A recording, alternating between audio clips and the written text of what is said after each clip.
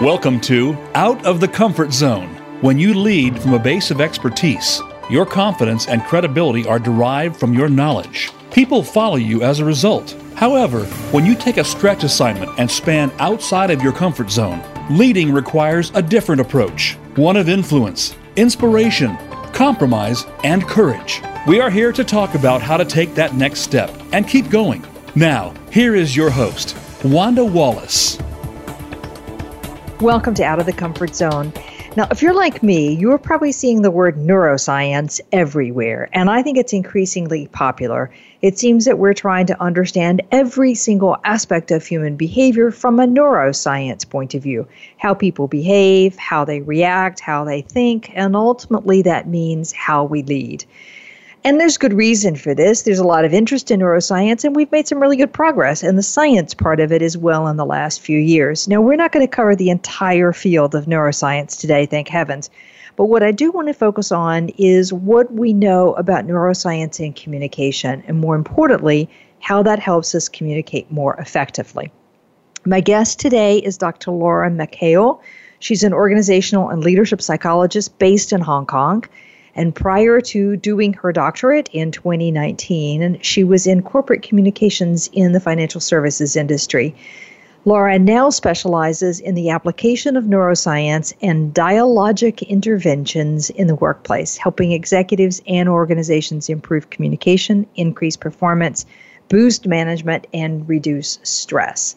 She's been recognized for a host of her work. She's a member of the American Psychological Society and of the British Psychological Society, an American by birth. She now works as a consultant in Hong Kong, and she's a visiting scholar at the Hong Kong University of Science and Technology. Laura, welcome to the show. Wanda, thank you so much. It's such a pleasure to be here, and I'm always happy to have a discussion about neuroscience and communication, which are two of my favorite topics. So thank you for this opportunity. I'm excited about it. I think it's really interesting because I know that there's a lot about neuroscience in general, but I don't think we've gotten as specialized as saying how does it impact communication. And especially coming from your corporate communications background, that must put you in a great place to speak about this. But before we get launched on that, why did you go do your doctorate degree? What was the question you were trying to ask? And, how has all this come together for you? The neuroscience came a little bit into my doctorate. I had already decided to get the doctorate, but once I developed the interest in neuroscience, then it kind of set me on a whole new career path. I think the question that I'm really trying to address is how neuroscience can be a game changer for communication. And what really excites me about that is I think if we think about new ways of communicating that can really focus on unlocking energy in human systems, specifically in how we communicate in organizations. And with that hat on, I actually, as a psychologist, I have a real mental health focus, because I really believe we need to work much harder in making the experience of working much healthier and more authentic and more human and rewarding. But in terms of kind of what led me here, as you mentioned, I have this long career in corporate communications. I did a lot of executive speech writing. I was mainly working for the big banks, primarily in New York and also Hong Kong, where I was transferred, about 10 years ago now. And I was enjoying my career, but I decided about 5 or 6 years ago that I was really interested in leadership. And I founded a program in leadership psychology. And that really sprang more from a desire to go a lot deeper in terms of trying to understand what leadership is all about in organizations and how, we've all had the experience of leadership can sometimes make or break the experience of working in an organization. And leaders can be incredibly inspiring, but they can also be incredibly demotivating. And communication, of course, is a huge part of leadership. So it was in the program that I discovered neuroscience, and it ended up it's become one of the great intellectual loves of my life. I had a wonderful professor and my department chair, a woman named Dr. Catherine Stanley, and under her auspices, faculty, my school actually started offering a concentration in the neuroscience of leadership. And my cohort was actually the first group that it was offered to. So I just went for it. And, it's fun in psychology school to take all these neuro classes. And, doing neuro labs. I was dissecting sheep's brain in neuroanatomy class. Reading some amazing books. And I got up to speed on some of the amazing and also amazingly complex new research that's being done in that area. As you pointed out, the application of neuroscience to the organizational sphere is still quite new, and it's not that often that you have the ability to study in a field as it's being created. So that aspect of it was particularly exciting. And although I was definitely looking at the leadership piece, specifically how to translate and apply neuroscience to organizations and leadership. We do things like look at the neural correlates of leadership competencies, how these might be empirically measured. But we also look at things like how neuroscience might move the needle on some really tough organizational challenges that are very common and widespread in organizations right now. I did my dissertation on looking at using neuroscience to improve intercultural competencies. We look a lot at change management. We look a lot at the emotional regulation of leaders, which is quite a critical skill. But it's really in the last year that I've returned to this issue of communication because it's just so important. It's so essential to our organizational lives. And I've come to really believe that how we communicate is really how we live and how we conduct ourselves in organizations. And if we communicate with each other at work in a way that's forced and unnatural and highly inauthentic and really much more directed toward anxiety management and all these prevention strategies, then we really limit ourselves and bottle up so much of our individual as well as collective energy and really the ability to flourish in organizations. So I've come kind of full circle. It's sort of a spiral, but I think I'm kind of looking at corporate comms through hopefully a little more sophisticated lens, but much more informed by psychology as well as neuroscience. I love that. There's so many threads I want to pick up in what you just said. Let me go back to say one of my philosophies is that everything interesting that happens inside corporations happens via conversation. Okay, there may be some manufacturing, but you still can't do manufacturing without conversation in some way. So everything is down to conversations. And therefore, all the good stuff and all the not so good stuff happens in that what who said, how it's understood, listening, communication, if you will, or conversation. So totally on board with you. You said something at the very beginning about the belief that neuroscience can be a game changer for communication as a new way to unlock energy. Say a little bit more about what you think might be possible here for unlocking energy. I think there's really a couple key takeaways from that. I think that one of it is understanding, one of the great insights from neuroscience is understanding the role of emotion in communication and also the role of emotion in work life. We tend to have kind of this idea that we're meant to communicate in this very neutral fashion and have sort of these bland narratives at work.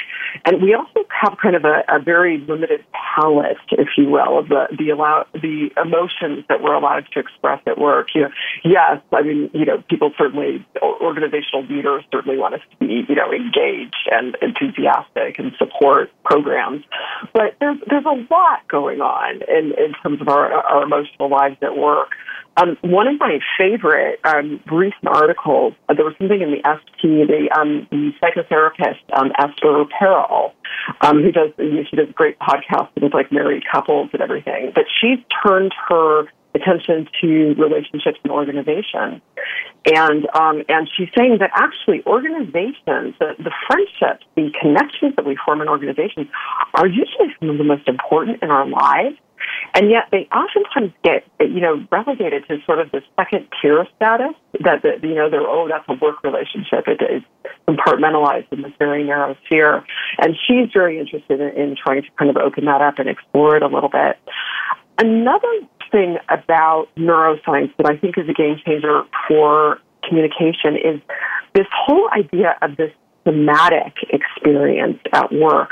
Neuroscience is teaching us that we're not just a bunch of brains, and we tend to communicate that we're just talking to each other's brains, but we bring these really complex bodies to work as well, and how we position our bodies, how we the very nature that we work, but also kind of the brain-body connection with how emotions impact our mood and how bodily sensations can impact our mood, and vice versa. The interconnectivity of that, I think, is another really important thing that's going to get us thinking about workplaces in a very different way. Okay, so we're clear, well, I believe, and I think a lot of people are talking about this now, particularly on the back of some of the neuroscience, saying that so much of what we say to each other in terms of words is not where the interpretation and the understanding comes from.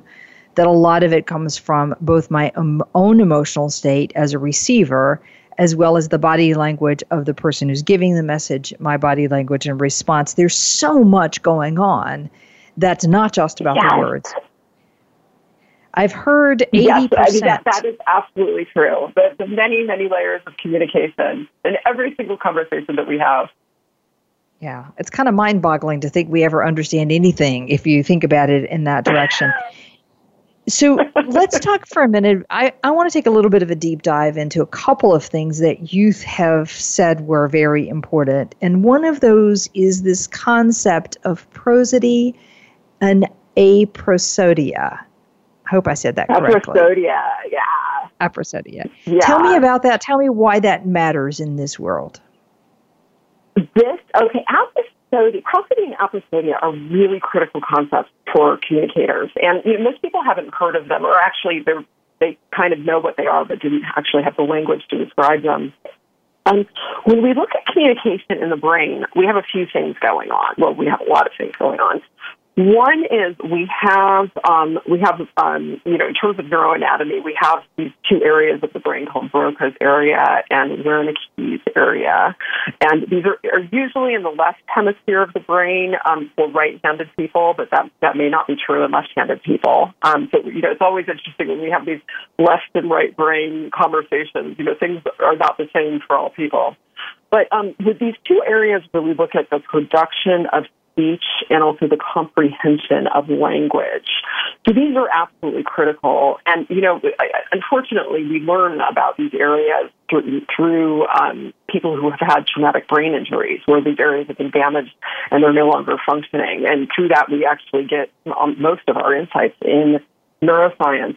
People who have damage to these two areas will have pretty devastating impacts on their ability to communicate, as you can imagine. But there's also more going on with communication than just the ability to speak and understand speech. And as you rightly pointed out, we have all of these interesting things going on, oftentimes in the right hemisphere, which specifically look at our emotional competencies around language. So this concept of prosody it actually refers to the patterns of stress and intonation in language. These prosody is primarily verbal, but there are nonverbal forms of prosody as well. But, if you remember, think about how intensely visual we are as a species. So we're constantly processing visual information. It's really critical to our ability to interpret and respond to these highly complex social environments that we constantly find ourselves in. And we implicitly, usually not at all with conscious awareness, consider tons of social cues whenever we interact. So, we kind of measure up how people are showing up, what their mood might be. We definitely pay a lot of attention on where people's gazes are directed. And then, of course, our ability to construe people's intent emotionally is conveyed through the tone of voice and word choice, but also by means of the body again. So we look especially at people's hands. We look at their, especially their face and their facial expressions. So like Wanda, when you're doing your podcast, because people can't visually see you, you're probably always extra attentive to prosody because you have to make sure that your intonations, reflect the spirit and the emotional intent of what you're trying to communicate. The aprosodia is a neurological condition that's characterized by the inability of a person to properly convey or interpret prosody. So there's different types of aprosodia depending on the type of injury, usually inflicted on the brain. But sometimes you can't convey it. You cannot use stressed intonation in your words, and sometimes you're unable to interpret it. And the reason that this concept of aprosodia is so important at work is that we actually invite it all the time at work. And we do that primarily through this over-reliance on electronic communication, specifically emails. And by doing this repeatedly, we've all had the experience of receiving emails, and we have these kind of wildly disproportionate emotional reactions to them. That is because of aprosodia. We don't actually, most people, a few people, yes, but most people don't have malevolent intent at work when they're sending us emails. But sometimes because we have this aprosodia, because we have this inability to understand the emotional context in which things are being said and kind of read the intentions of other people, when we do this on a mass scale through this over-reliance of email, we have sort of this mass aprosodia syndrome in our organizations. And just as aprosodia is devastating for individuals, I would say it's pretty devastating for organizations as a whole who are relying primarily on this form of communication. I would likely be out of a business as a coach if we stopped doing email communication and got better at our understanding of prosody and communication. I have to tell you, the amount of energy that people put around interpreting an email, responding to an email, thinking about how to respond to an email, what an email really meant, what was the meaning behind the meeting, what's the sabotage going on here, what's the political context. I mean, my goodness, we layer cognitive interpretation in the absence of any visual.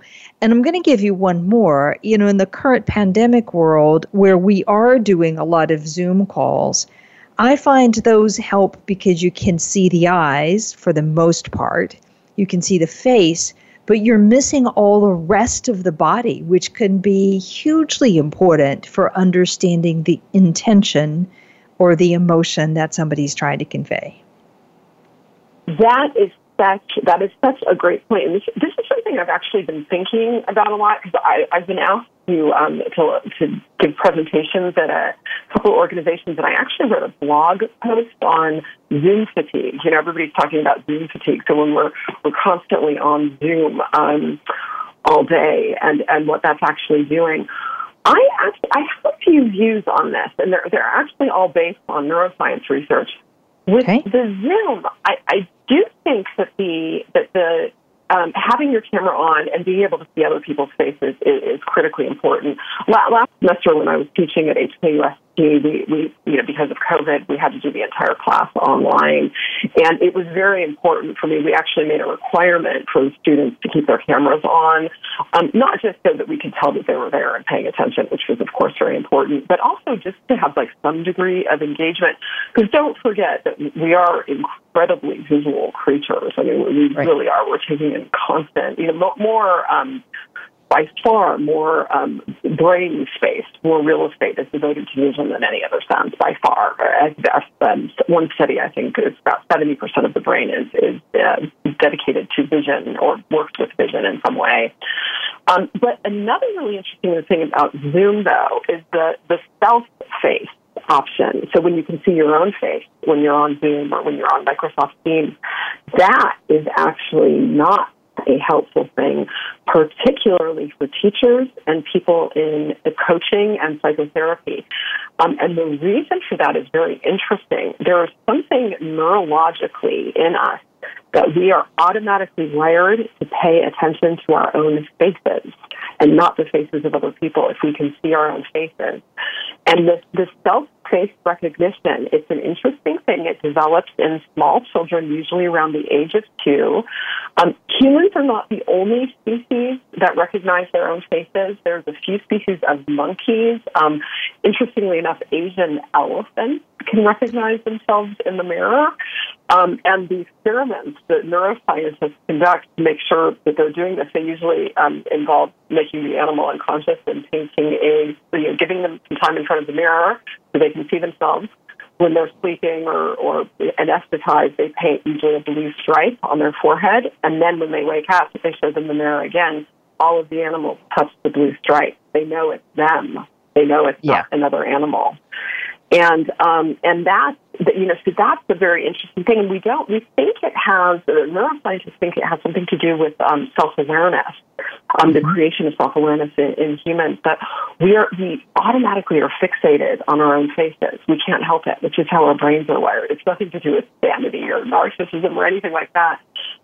So I actually recommend, particularly for people in any kind of teaching or helping profession, to actually turn off your own face view so that you can focus on the faces of other people rather than your own face, which is kind of a little counterintuitive, but I think it really helps in terms of helping our attention. I think absolutely, and if you don't know how to do that so what I'm finding is a lot of people are just not turning the camera on, which is terrible, because now as a listener, I'm not getting the benefit of being able to see their faces, and there's an awful lot that's lost. But so many people are doing that because they don't like to see themselves on camera. Okay, I get that, I understand that, and it is distracting. But it's possible in all of these systems to turn it off. You don't have to see yourself; you can see somebody else. So, all good things. Exactly. And without taking away doubt, that focus, I think, is really important. Yeah. I was going to say, without doubt, without having some visual cues, I think it's virtually impossible to influence anybody. I may be able to convey facts, but I'm not sure how much more I can do than just a few facts, and that's not going to be very influential. So I'm curious. I want to come back to this idea of prosody and the ability to understand, to recognize emotions that are conveyed, intonations that are conveyed, body languages. So it's both to comprehend as well as to produce. So when somebody loses that ability, what do they look like? What is their behavior like? There is, I think that the big thing with communication and this aprosodia is that we realize that we are, by pretending that aprosodia doesn't exist, we're not acknowledging how we're inadvertently creating and amplifying these incredibly sterile narratives that we have in the workplace that are really divorced from emotional context. And because being divorced from an emotional context actually has been proven to lead to very poor decision-making. And actually, there's a very famous case in neuroscience, kind of one of the cases that totally kickstarted modern neuroscience as we know it. And I talk about this with my students and also in my corporate seminars. It's particularly relevant to anybody who's interested in communication, and that's the Phineas Gage case, which was in the mid-19th century. I think it was in the 1840s. Poor Phineas Gage. He was a railroad foreman, and he was building. They were building. It was the great railroad era in American history. He was involved in this freak and terrible accident with explosives, but basically a tamping rod that they use on the railroad, which is a big, long rod. Okay, it's very long and narrow. It's probably more than a meter high. This explosion happened, and this rod shot up at very high speed. It entered his skull just under his left eye and exited through the top of his head. It just went right through his head. The amazing thing is Gage not only survived this accident, but actually, apparently, by most of the accounts I've read, he never even lost consciousness. But what happened afterward was pretty much one of the biggest mysteries in modern neuroscience that only recently has begun to be understood. after the accident, Gage could speak. His memory was totally intact. He could remember, he had long-term and short-term. He remembered the accident. He remembered childhood stories, all of that. And his cognitive functions all appeared to be intact. But he developed what people thought was a very profound personality shift in that prior to the accident, Gage had been kind of a normal guy, making good decisions, screwing up occasionally as a human being would. But after this accident, he manifested a complete inability to understand the emotional consequences of his actions. And this led to some incredibly bad business decisions, horrific financial decisions. I think he had a whole slate of romantic problems. He couldn't really solve ethical dilemmas. He couldn't really think about things in a social context. And this really led to, most markedly, an inability to understand the consequences of his own actions. So the Gage case has always been very famous, but it wasn't until the 1990s that this wonderful Portuguese neuroscientist named Antonio Damasio realized that studying the Gage case and the parts of the brain that were injured, he realized it was actually very similar to some of the patients that he was studying that had similar injuries to that part of the brain. And again, it was the same thing where they could talk, they were, otherwise completely normal. They just made really horrible decisions. Damasio discovered that it wasn't sociopathy, but there was a real disconnect in their ability to understand emotions and also kind of that perspective taking in terms of emotions of others. And Damasio created this hypothesis that actually emotions are really, really critical to the decision-making process. So, and he called this kind of hypothesis, he turned it into a book called Descartes' Error. Descartes' Error was really this, hugely popular, this Cartesian dualistic philosophy. It's sort of the underpinning of so much of the Western canon. And by the way, the underpinning of almost every management and leadership study there is. But this idea that emotional processing and reasoning are two separate events in the brain. So, another way of saying this is that we've come to realize through the Gage case and through Damasio's work is that decision-making is not just a cognitive process. And to enable better decision-making at work, we need to stop treating it that way and actually recognize the role of emotions and emotional processing and how that can come in at work. Really, we have in neuroscience a real focus on, you're either kind of a cognitive neuroscientist or an affective neuroscientist. But the more we study about neuroscience, the two are just so inextricably combined, especially in healthy functioning brains in adults.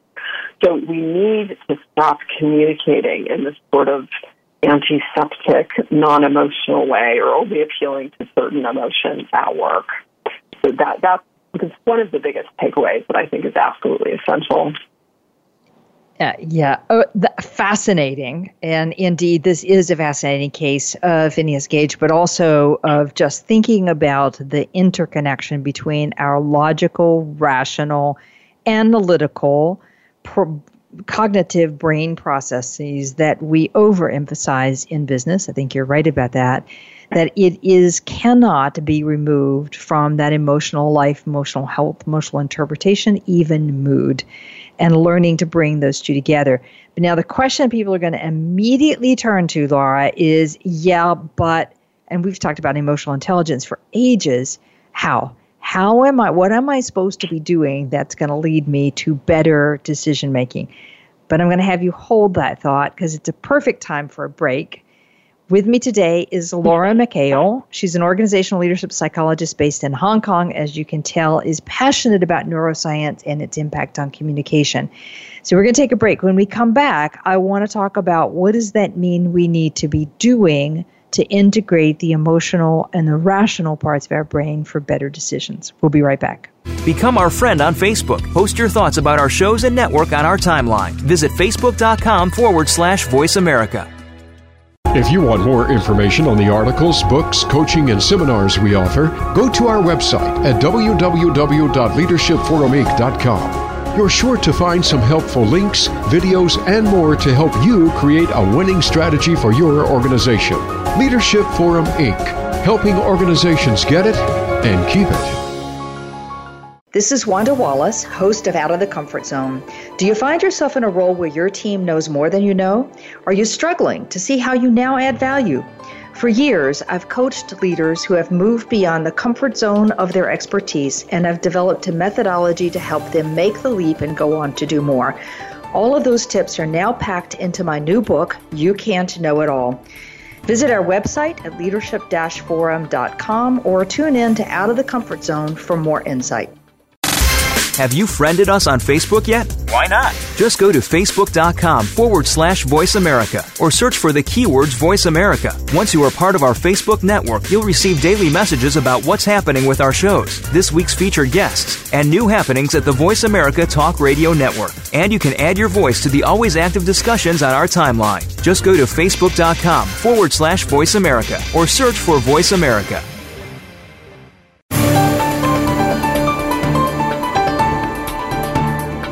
Leading outside of your comfort zone is a delicate balance. You need new skills and new ways of working. To reach the program today, send an email to wanda.wallace@leadershipforuminc.com. That's wanda.wallace@leadershipforuminc.com. Now, back to Out of the Comfort Zone. Welcome back to Out of the Comfort Zone. With me today is Dr. Laura McHale. She's based in Hong Kong, is an organizational and leadership psychologist with a visiting scholarship at Hong Kong University of Science and Technology, having just finished her PhD in 2019 in neuroscience and communication. I should also add that Laura spent the early part of her, or the last many years, in communication inside the financial services institution at a number of banks. We've just been talking about some fabulous research that's been around for a long time on prosody and aprosadia. They're two different pronunciations depending upon which part of the English-speaking world you're existing in. But basically the notion that we have to connect both the emotional side as well as the cognitive side in order to understand what people are saying. In order to understand, in order to communicate effectively, in order to inspire, in order to get the best out of people, and I would argue in order to have good conversations and good productivity at the end of the day. So we've been talking about cases where one or the other of those is not working. And Laura was just saying, one of the new findings in the 90s is that the emotional thinking and the rational thinking cannot be separated if we're going to have good decision making. So, Laura, that leads us straight to, so what are the things we need to be doing in order to integrate that emotion and the cognitive together? This is a great question, and I actually have a few answers and suggestions that are all based on neuroscience research, and we're also learning new things all the time. So it's important to remember in neuroscience, this is still a burgeoning field, particularly the application of neuroscience to organizational life. So this is, fasten our seatbelts because we're in for a lot more great research. But basically, we have three main interventions that I recommend to my clients and also when I'm teaching. These are all based on an activation of a region of the brain, and I'm trying not to do too much neuroanatomy, number one, because it's so complex, but number two, because it just kind of overwhelms everyone. But there is a region of the brain called the right ventrolateral prefrontal cortex, the RVL-PFC, and research has been done on this region of the brain. Dr. Matthew Lieberman at UCLA did a wonderful paper on this. It's involved in almost every type of self-control in the brain, and particularly intentional forms of self-control. The braking system is really that part of our brains that helps us, prevents us from doing something rash when we're really angry. It may not always work, but that's the part of the brain that actually helps us with that type of control.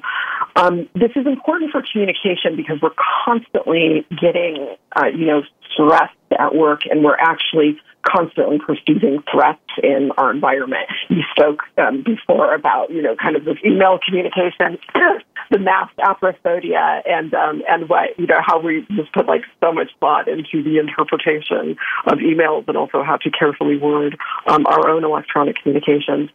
But basically, based on Lieberman and a bunch of other neuroscientific research, there's really 3 interventions. And those interventions are affect labeling, mindfulness, and cognitive reframing. So all of these are known to psychologists, have been known to psychologists for a few generations at least. This is really exciting when neuroscience actually is able to back up a lot of what psychologists have been saying and suspecting, but that we're actually seeing evidence in the brain. So the affect labeling is really, as Wanda, you're a psychologist, it's just a psychological term for naming emotions out loud, giving voice to them. And actually, that verbal component of being verbal with naming the emotions ends up being quite important in neuroscience. Affect labeling gets really interesting, and it's because emotions are really not, what we're supposed to be talking about when we're at work. I mentioned before Esther Perel's work on, looking at relationships in organizations and these deep relationships. But again, this idea that our emotional lives at work aren't really meant to be talked about unless something really horrible happens or, life intervenes in a big way. But, and a lot of our relationships at work, relationships with bosses, relationships with peers, relationships with subordinates get sort of relegated to this odd second tier status in organizations. But we have these incredibly rich emotional lives at work. I mean, exactly as per Demasia's hypothesis, this healthy emotional functioning is key to our ability to make good decisions at work, and not only at work, but also everywhere. And this process of affect labeling, emotions are usually excuse me, in the domain of the limbic system. But naming emotions, actually, that process of naming them, verbalizing emotions, actually kind of transfers the jurisdiction to the neocortex. And when the neocortex is engaged in what's going on, that's very effective. We get the full force of our executive functions. Parents and teachers have long told children use their words. When kids are overwrought and kids can't describe it, they're overcome with emotion. And this is actually surprisingly good advice because this sort of affect labeling is actually proven to engage the RVLPFC. It helps interrupt that stress cascade and begin the process of relaxation. So in communication, I think it's really important that we do this. We actually use labels to describe our emotions. And that's something that we don't actually do frequently enough, particularly in executive communications when they're face-to-face. So mindfulness probably doesn't need much of an introduction. Before you go to, let's talk about the affect labeling for a minute, because you're right. We teach children as we're trying to get them to be a little less emotional and calm themselves down, particularly when they're upset. We teach them to name, to say, use their words. What are they saying? But we somehow forget it as adults. And you're right, there's a huge, rich context of everything from anger and rage at something has been done or said or, whatever, all the way to euphoria in ways, about an accomplishment, a success. So there's a range there. Now, here you are, communications specialist inside a well-known financial services institution. Have you seen senior executives actually label emotions in an effective way talking to their organizations?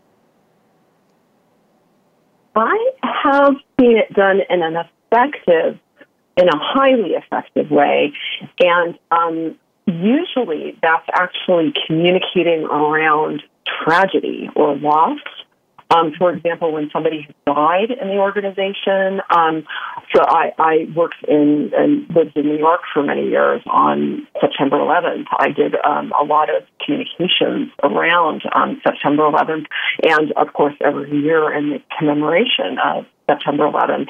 And those communications were actually quite open, and writing for executives or doing, general corporate communications, those were quite open with an expression of grief. And that was an incredibly powerful thing. It humanized the connection. It humanized the communication, and it enabled that kind of deep connection between human beings and acknowledging that we do have these deep relationships at work. So, but unfortunately, we tend to limit it to communications about grief, and and unfortunately, we see just way too many communications that are that again lapse into that apathodia type of situation. And, there was, I don't know if you remember that kind of famous or infamous Microsoft email that came out in I think in about 5 or 6 years ago, where they were announcing layoffs. And they did it, number one, by email, which, oh my God. And it was started, I think their opening was hi there. And it was like this really long email, and the layoff announcement was at the very end. And, in organizations, I know you see this all the time, but, the way that we communicate around layoffs, with rationalizations and streamlining and right-sizing, all of these strange jargon euphemisms that we use that completely obfuscate the emotional reality of actually what's coming. That is just the examples of not understanding the emotional context and not conveying that and not using mediums of communication that can convey that are pretty epidemic in organizations right now. Right. Well, I've seen that. I'm thinking in particular about a person that I worked with a number of years ago who was pitching a new business product, if you will. And his senior sponsors were just not convinced it was the right thing to do. And part of their driving factor was he wasn't communicating the emotion. He wasn't physically showing it because he was more of an introverted guy, so you're not going to see it physically with him. But, we had to work at training to say the words and to say it in a way that was convincing. I'm excited about this, to convey that positive side. It also strikes me, I hear from a lot of people that at the very beginning of the pandemic, they really appreciated the words of empathy from senior leaders asking how they're doing and so on, because that's what everybody was thinking about. 6 months on, that isn't the emotion we're experiencing, and that same behavior is falling flat. So what we're looking for now is leaders who can recognize the emotion today and communicate that one with their teams and with their groups. Definitely. And Wanda, that's such an important point, because we have, when we talk about our emotional lives at work, again, I referred to it before as sort of, we have this limited palette, but yet we really sanitize our emotions to a ridiculous degree. And so there's emotions that are tolerated at work, and there are emotions that are not tolerated at work. Now, obviously, nobody wants to work, in an environment where of extremely high affect and agitation at all times, and that people are being, 100% authentic with what they're feeling every particular moment.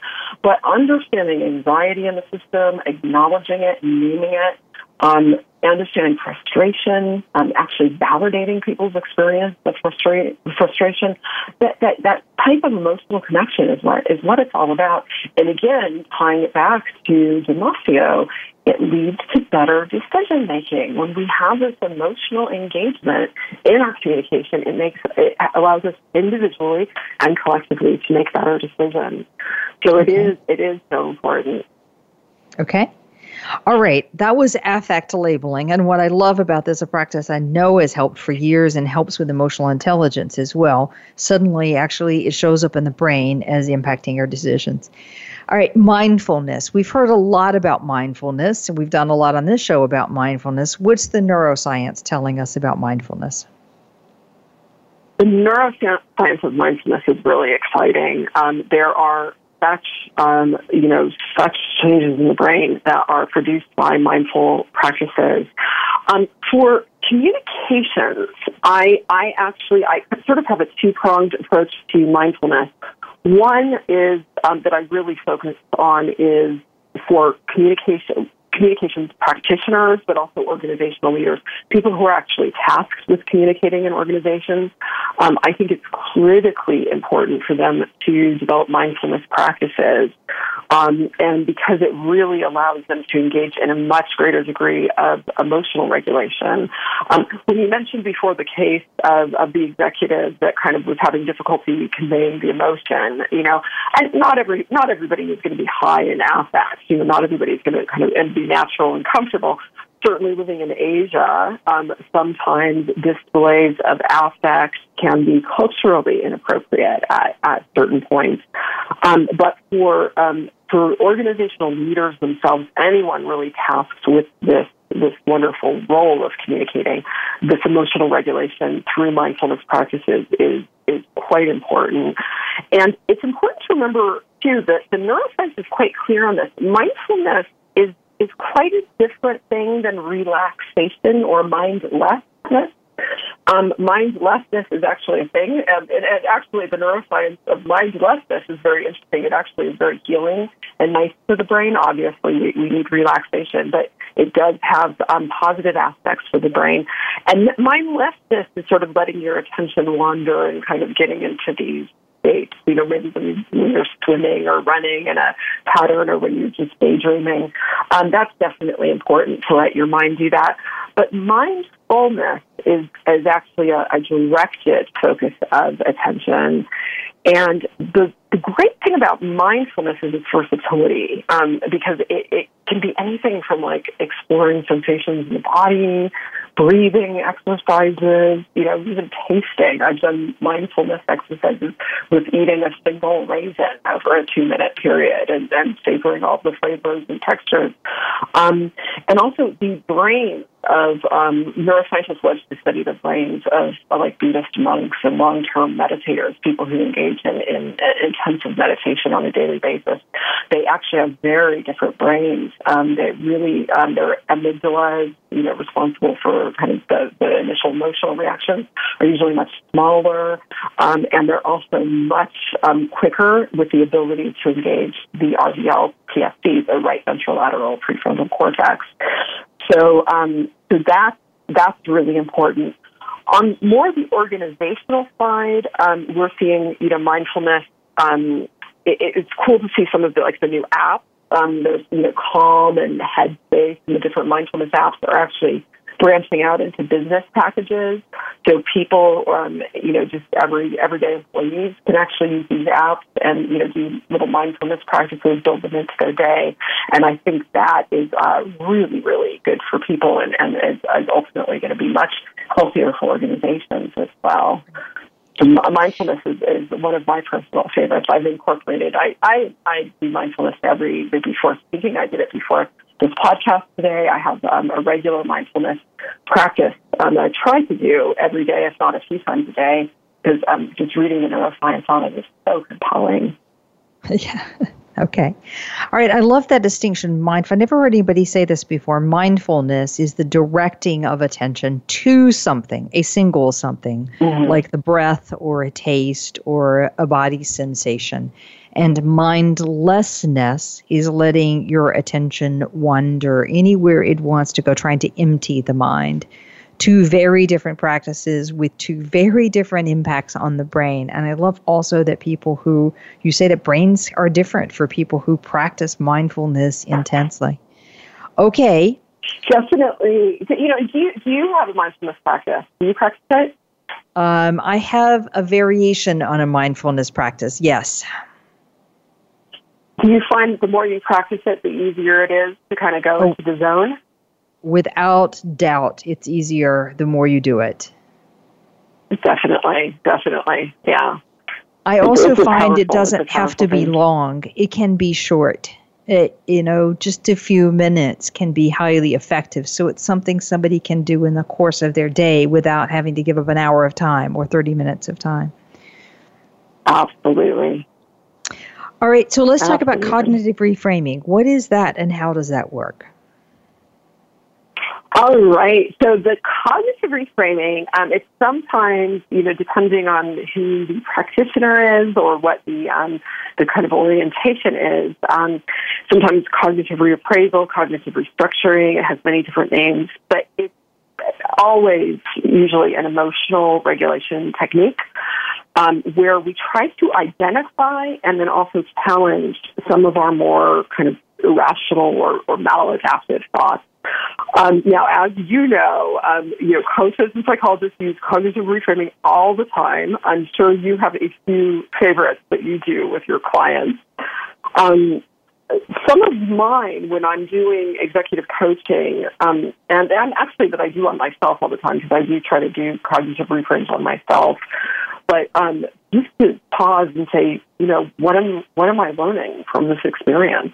And also another favorite is how will I describe this experience in the future?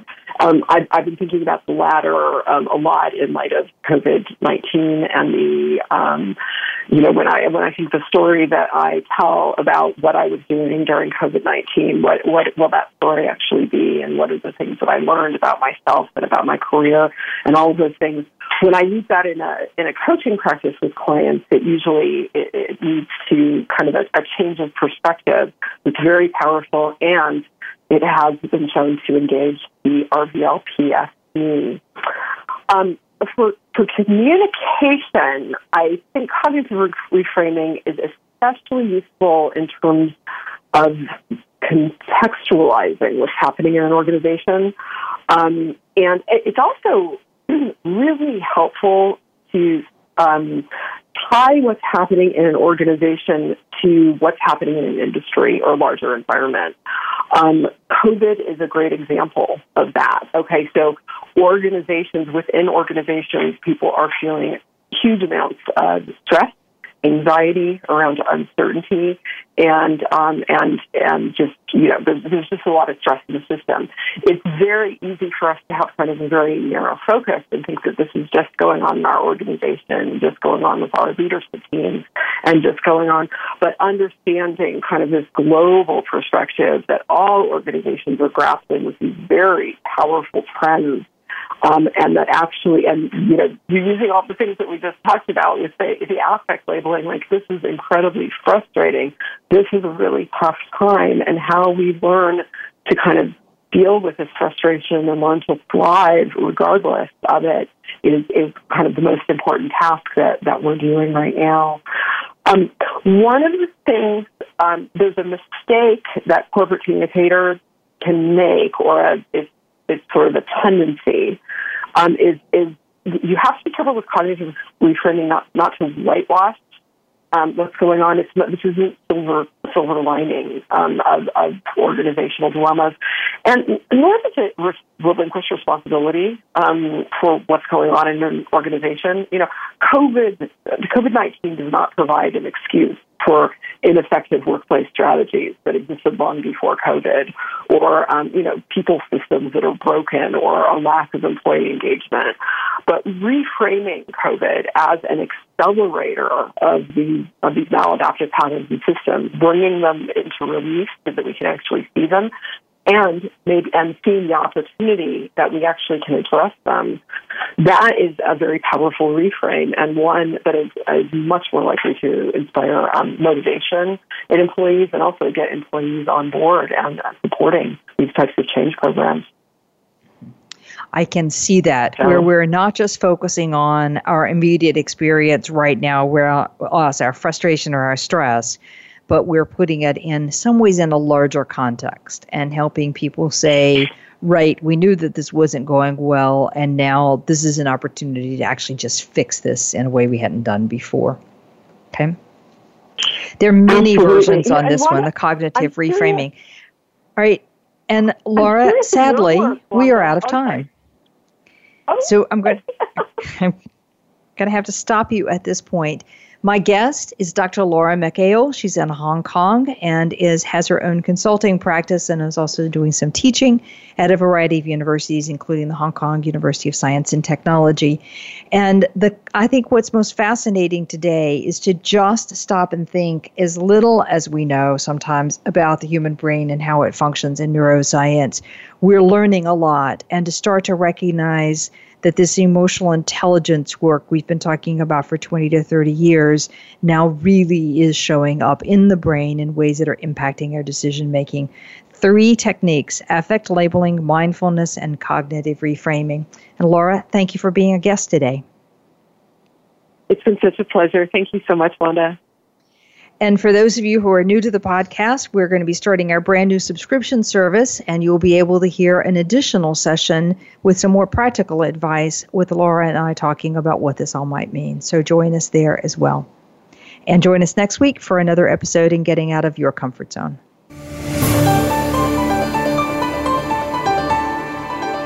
Thank you for joining us today. Tune in for another edition next week with Dr. Wanda Wallace on the Voice America Business Channel. Reach outside your comfort zone this week.